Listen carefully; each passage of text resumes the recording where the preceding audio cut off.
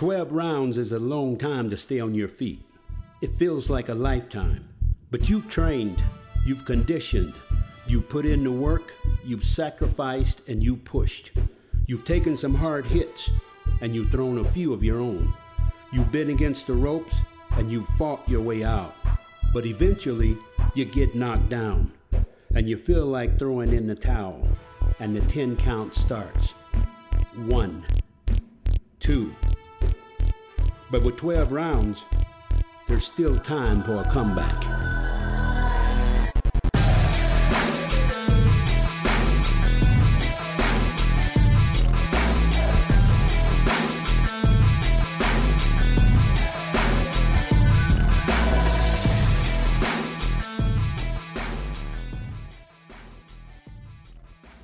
If you have your Bibles, electronic devices, you can turn with me to Genesis chapter 37. I don't think it's by any accident that we're starting this series this day.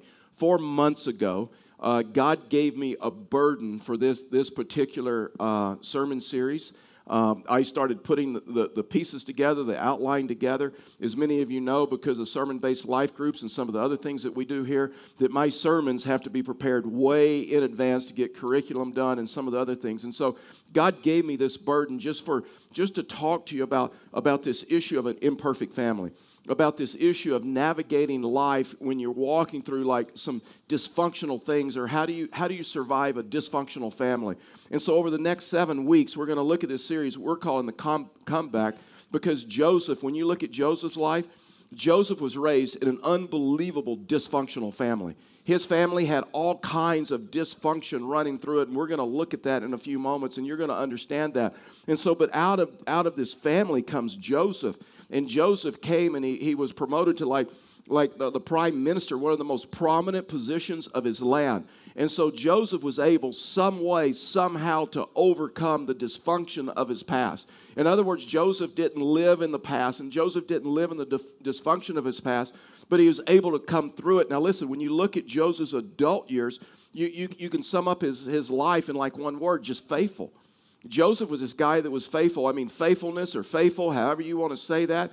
Joseph was faithful to God with every situation, in difficulty, in reconciliation, in conflict. And you see this in Joseph's life, that Joseph was this man that remained faithful to God his entire life.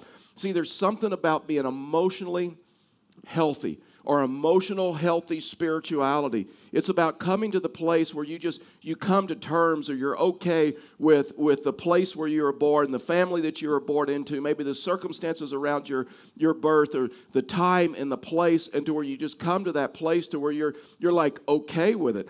But here's the truth. Depending on the family that you were born in, you can come out of that family with what some call emotional baggage, right? And for some, that emotional baggage was light. For some, it was like this carry-on. It was like really no big deal. It was some minor stuff, and you came out of your family with some light emotional baggage. But there's some of us that you came out of a family, and your emotional baggage wasn't light at all. Fact is, your emotional baggage was heavy. And your emotional baggage, you had one bag right after another, and it was heavy and it weights you down. But you've been carrying it for so long, you've come to the place to where you believe it's just normal. That this is normative. I mean, this is my lot in life, and this is how you live life. And everybody has this much emotional baggage. But see, here's the issue. True spirituality frees us up to no longer live in the past, but to live in the present. In other words, true spirituality and discipleship is coming to this place to where we're able, whatever our emotional baggage is, that we're able to like unpack it and find peace in it, and to where we move on to the future. See, the heart of discipleship is this. It's breaking free of the destructive patterns of the past. See, this is Joseph's life. Joseph was able to break free from the destructive patterns of his family, the destructive patterns that had been handed down generation after generation after generation in his family. Here's the crazy thing about just a biblical term, and it's a biblical term, family. See, when we look at the word family, we kind of view family as, well, that's kind of our immediate family. It may be, brothers and sisters and mother and father. It may be grandfather and grandmother. And for us, it's just like this immediate family. And it's a small nucleus. It's like one generation and maybe two. But biblically, whenever you see the word family in the Old Testament, it went back 3 to 4 generations. I mean, it went back, for us, your family, biblically, in the Old Testament, this is to help you understand Joseph's life and Joseph's family and the influence of his family in his life. So for us, it'd be like family biblically.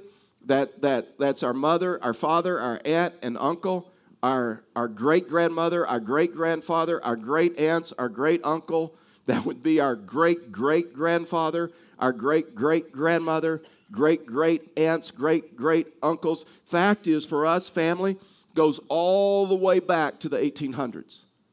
And so all of a sudden you begin seeing how family now, generation after generation, can affect us. And for some reason, we can see that in Scripture, right? We can even see that in life. We can see one generation handing off things, destructive patterns, and sometimes off from one generation to the next. I mean, we can observe that. We can observe that the consequences of the actions of the generation prior to us can give us consequences in our life that we have to work through. I mean, for this reason, we can just observe in certain patterns that are handed down from one generation to the next. Whether it's divorce or whether it's alcoholism or whether it's an addictive behavior, where it's sexual abuse or physical abuse or verbal abuse, or whether it's poor marriages or splits in a family and one child running off, or it's mistrust of authority, or it's pregnancies out of wedlock, or it's an instability to sustain stable relationships and stable marriages, or it's perfectionism, or it's workaholism, or it's the way someone handles anger. It's just like full on. Now listen, let's leave this debate up to the scientists and to the sociologists. Scientists and sociologists have had this argument, this running debate for like almost from the beginning of time, right? And so they'll wonder, is this nature or is this nurture? Is this nature from your DNA, or is this nurture from your family or from your environment? So let's leave that discussion and that argument up to them, because you know what? They'll never figure it out, and they'll never agree. And the Bible doesn't even talk about this. You know what the Bible says when the Bible relates the one generation handing down something else to the next generation? The Bible would just say it's just one of the mysteries of the law of God. It's just a mystery. But here's the good news. The good news is Christianity is that your family of origin does not have to determine your future.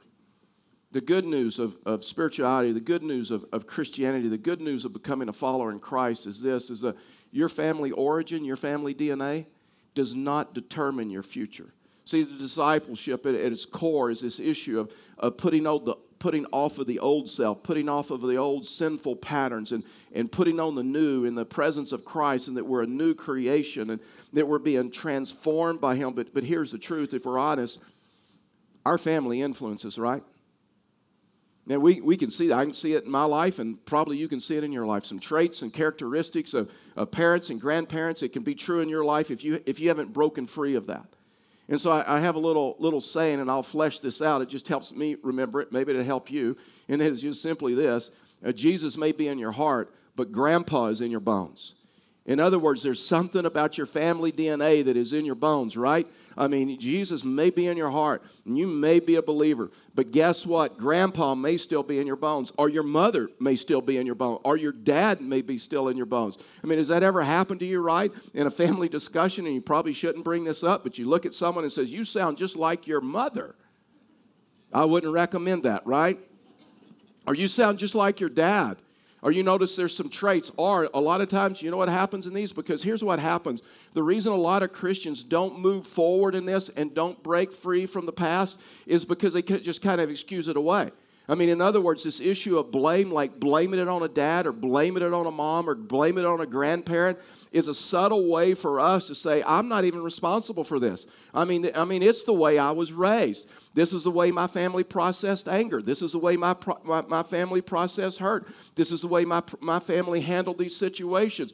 You know, I got this from I'm just like, and all of a sudden when we start blaming, see, that's why Christians never break free many times of the past, is because they never take responsibility for their actions. They never take that responsibility. And it's just a subtle way of saying I'm not responsible. But see, in Christ gives us the ability to come to the place to where we no longer have to respond like we would have our family origin, but we respond like in our new family, in Christ's family, in a Christian family. And so the Bible would say, you know what, a dysfunctional family, just a definition, is one that is operating in a way that God did not intend. So guess what? That makes every one of us in a dysfunctional family, right? No such thing as a perfect family. There's no such thing as a family that is not at some level dysfunctional. So this morning, in the time that I have with you, I just simply want to go through quickly just 3 things of how Joseph overcame a dysfunctional family. And I'm going to read to you, and I'm going to help you understand that I'm telling you, I picked, so interesting, 2 reasons, and we'll get to the second reason later. I picked one of the most dysfunctional families in Scripture and said, you know what, let's just start there. Let's walk through a dysfunctional family in Scripture, how one person stepped out of that, broke free of that, and maybe it will help us. And so the first thing is Joseph, this first principle, Joseph overcame an imperfect family. Joseph was not raised in a perfect family, so Joseph was able to overcome an imperfect family. Genesis chapter 37, verse 1 and 2, here's what the Scripture says. Jacob is Joseph's dad.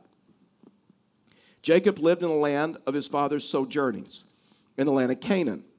These are the generations of Jacob. Joseph, being 17 years old, was pasturing the flock with his brothers. He was a boy with the sons of Bilhah and Zilpah, his father's wives. So now all of a sudden, you see polygamy. Guess what? God never said that was okay in the Old Testament, just so we're clear. And then the next sentence is, and Joseph brought a bad report of them to their father. And so all of a sudden you see the beginnings of like a soap opera. You may think that someone is making this up when you start walking through the dysfunction of the family, but you can see this exactly in Scripture. You see Jacob was Joseph's dad. Joseph's dad had 4 wives that produced 12 sons. Just real quickly, it's so fascinating. We don't have time to unpack this. The 12 sons, you know who they were? 12 tribes of Israel. Came out of a dysfunctional family. I mean, wouldn't you think that if God was going to choose a people group to make himself known, a people who would be a blessing to the whole world, who would guard his name and guard his reputation, who would eventually give the world the Messiah, Jesus, a Savior, he would choose another family? Don't you think he would look for a more perfect family? And I just tell you this, God loves dysfunctional families. And God loves dysfunctional people because it's only he that can change them. It wasn't about them, it's what he could do through them. And so the question that you have and the question that I have, will you let God show you how he can bring good out of any family situation? Will you allow God to show you and help you to break free of those patterns of the past to where he can show you how he can bring good out of a bad situation? So back to Joseph. Joseph is like son number 11. And so he's the first child of Rachel. Rachel was his dad, was Jacob's favorite wife. He was the wife that Jacob loved. Now listen, you can see in Jacob's life, and I could take, if we had time this morning, I could go back 4 generations and I could chart out for you all the issues that were handed down one generation after another, the common threads. Maybe you and your family, I can in my family. I can tell you the common threads. I can tell you the actions, the consequences, the things, the habits, the sin. I can take that and go through the generations in my family, and I can show you the common threads that was just like a reoccurring theme in our family. And Joseph's family was the same way. And so when you look at this, Joseph was son number 11. He was born to Rachel. Rachel was his mom. That was Jacob's favorite. But Jacob had a fight with his brother. And see, when you look in Scripture, you realize that when you look at Jacob's family and you go back, it was one broken relationship after another. It was one fight after another. The deception was in their family. Manipulators were in their family. And I mean, you see this, it's a reoccurring theme. So Jacob has a fight with his brother. As a result of that, he leaves. There's a split in the family. He goes and gets a job from a relative, Uncle Laban. So Jacob is with Uncle Laban. He's single at the time. He's working for Uncle Laban. He works for him for about 4 weeks. Laban comes to him and said, Jacob, how can I pay you for this work? I haven't been paying you. We haven't talked about compensation. I just gave you a place to live. I gave you a job. How can I pay you? And Joseph said this. He says, well, you know what? I am in love with your youngest daughter. That's important. He says, I am in love with your youngest daughter, Rachel. So I would like her hand in marriage. See, Laban had 2 daughters. Leah was the oldest. Rachel was the youngest. And so he said, I would like to marry Rachel. Laban, being the manipulator, the deceiver, and there's a reason for this. We'll look at this. Laban says, fine, work for me for 7 years. At the end of 7 years, I'll give you my daughter to you in marriage. Jacob agrees, and watch this. This is kind of like in the Lifetime original movie or the Hallmark movie. It's like that moment that everybody goes, oh, I mean, that's just so sweet. It's like that Hallmark moment. Watch this when Jacob expresses his love about Rachel. Genesis chapter 29, verse 20. So Jacob served 7 years for Rachel, and they seemed to him but a few days because of the love that he had for her. I mean, he loved her. He worked 7 years for her, saving up, preparing, and all of those other things. And for him, it seemed like 3 days. You know why? Because of his deep love for her. He worked for her for 7 years. It came time for the wedding. There's a couple of things you got to know about their culture, and you got to know to this story. The first thing is this. It was the custom of their day that the oldest daughter always married first. But there's a problem. Leah, single. Rachel is the younger, and she's the one that Joseph wants to marry. Now, Leah had like no prospects. There are no prospects on the horizon. Laban's nervous that she's probably never going to get married. Laban is a manipulator. He's a deceiver. And so no self-respecting Jewish man in their culture would allow the youngest daughter to marry before the oldest daughter. And so Laban knew all this when he went into this agreement. The second thing is this. Their weddings always happened at night. And so they didn't have electricity. They didn't have lights like we do.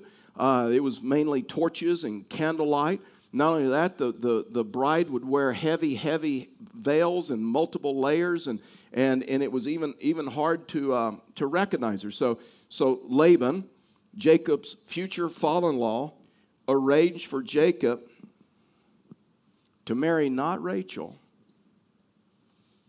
but Leah. The wedding happens. Joseph wakes up that next morning on his honeymoon, on the cruise to the Caribbean. And he realizes he has not married Rachel, he has married Leah. Jacob agrees to work 7 more years for Rachel. This seemed but days to him. In him and Rachel marries, and now he has 2 wives. He has, at this point, he has Leah, he has Rachel. And can you imagine the conflict in the home? Leah was jealous of Rachel because not only did she know that he was the one that her husband loved the most, she was prettier than her. Rachel became jealous and envious of Leah because Leah soon gave Jacob 4 sons, and Rachel was barren. She could not have children at the time. So to compensate, things get worse. I mean, this is like a Jerry Springer moment. Those are you that are old enough to know who that is. If not, ask the Google. That's what the Google's for. Not now, but ask.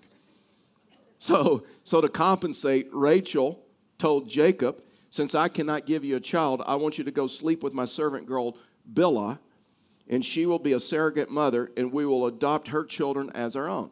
Jacob says, okay. And so he passively agreed. And so now they have children with her. So not to be outdone, because you got competition between 2 sisters, not to be outdone, Leah talked Jacob into having 2 more sons with his servant girl, Zilpah. And so now Jacob has 4 wives, 10 sons, 1 daughter, no children born to his favorite wife, Rachel. And finally, finally, God gives Rachel a son by the name of Joseph. And she's the one named him Joseph because he takes my shame away. And so now Joseph is born into this family. And so can you imagine the turmoil that existed in the home as Joseph was growing up? He had a grandfather that was a cheat, that was a manipulator, a mother who was in competition with her sister. They were married to the same man. They were always fighting. There were 2 servant girls needing attention for their children. And so you can call this a blended family if you would like, but I'm telling you, nothing was blending in this family, right?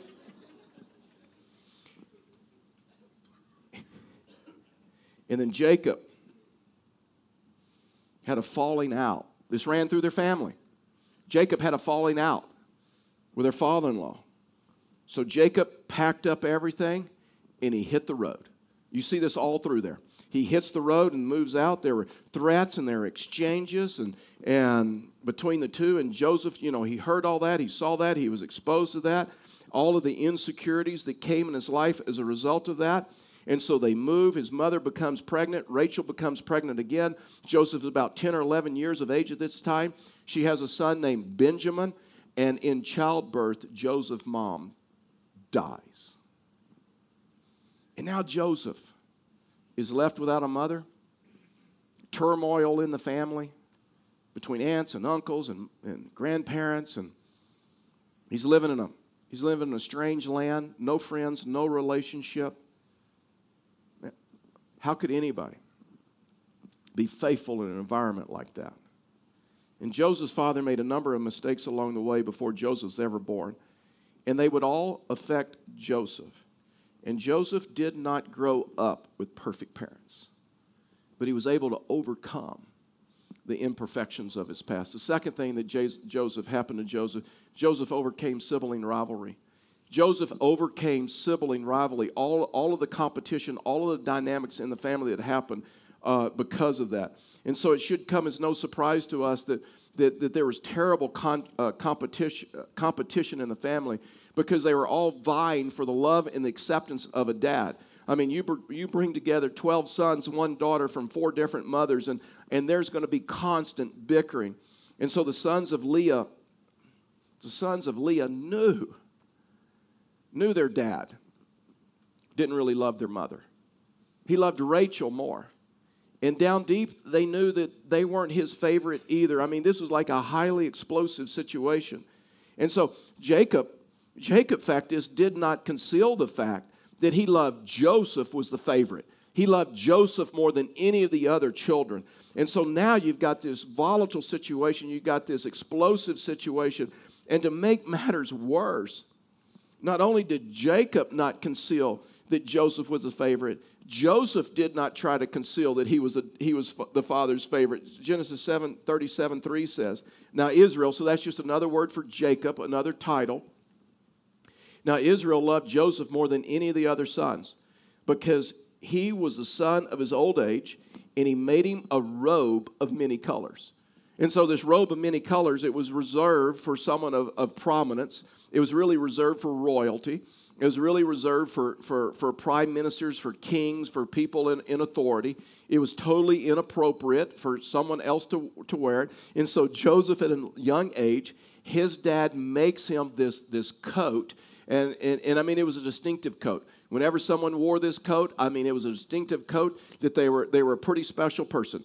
Maybe the closest thing we would have in our day may be like a tux. That when someone wears a tux, you know that they're going to a special event. They may be a VIP. They may be a special person. But it is a highly important event. So maybe for us, it'd be like a tux. But here's the issue. Jacob did not conceal the fact. Fact is, he flaunted it with the other kids that guess what? I love Joseph more than any of the other guys. Joseph is my favorite. Listen, you know this. Anytime parents show favoritism. In fact is, you see this all the way through Jacob's family, generation after generation after generation. Anytime a parent shows favoritism to one child, it always fans the flames of sibling rivalry, sibling competition. You know why? Because they're fighting for the same love and affection that that parent is giving to their brother or sister. I mean, can you imagine buying school clothes for one child, and for one child you're buying school clothes, and it's like all designer clothes, and it's the Nike logos and all designer clothes, and then for the other kids, you're buying the no name stuff. You're buying the generic stuff. Or one child at the age of 16 gets a bicycle, another child gets a sports car. It is wise parents who recognize that you cannot treat all your children alike, but you can love them equally. And the problem was Joseph was being raised in a house where they did not love the children equally. Joseph was the favorite, and he didn't make any effort to cover it up, and his dad didn't make any effort to cover it up, and Joseph got all of the best clothes. Joseph got all the designer clothes. Joseph's the one that got the sports cars and all the toys and the four-wheelers and everything at the age of 16, and the other kids just got like bicycles. Joseph was the one around the house that got the easiest jobs. He didn't have the tough jobs. To make matters worse, when they did chores around the house and the boys are out there in their overalls and the boys are out there in their jeans and their boots and their work clothes, Joseph comes strutting out. You know what he's wearing? He's wearing the tux. The scripture says he wore that everywhere, just reminding his brothers that I'm the favorite. Can I just stop for a second and just say a word to step parents and grandparents that you already know? May I just lovingly remind you to distribute love equally? Man, this is difficult, but it goes a long ways to the well-being of the child that needs to know that we're loved equally. I love the story of a second grade school teacher told us, and she had two little girls in her class, and the little girl came to her and says, "Hey, my sister and I, we're in the same grade. We're the same age, but we're not twins. One of us is adopted, and we don't know which one." That's distributing love equally. It's the kind of equal expression of love that builds a godly home, that builds security in people. And Joseph himself, listen, in his early years, he struggled. He struggled with pride. He struggled with arrogance. He knew he was his dad's favorite, and Joseph was afraid that he would ever lose that place. And as a result of that, he flaunted it all of the time. Joseph did a few things that made it difficult in the family. The first one is this. I read the scripture, verse 2. It says that Joseph told on his brothers frequently. Nobody likes a tattletale, right? But Joseph did not want to lose his father's love. He did not want to lose being the favorite. He did not want to lose the place of prominence. So Joseph was manipulated. Because see, this is what happens in families when love is not shown equally. Joseph did not want to lose that place. Joseph knew, he understood that, you know what? The way you get the Father's love is by performance. It is not unconditional, it is conditional. As a result of that, Joseph did not want to lose that place in his family, so he constantly told on his brothers. Everything his brothers did wrong, he made sure Dad knew. The second thing is, he wore the coat a lot.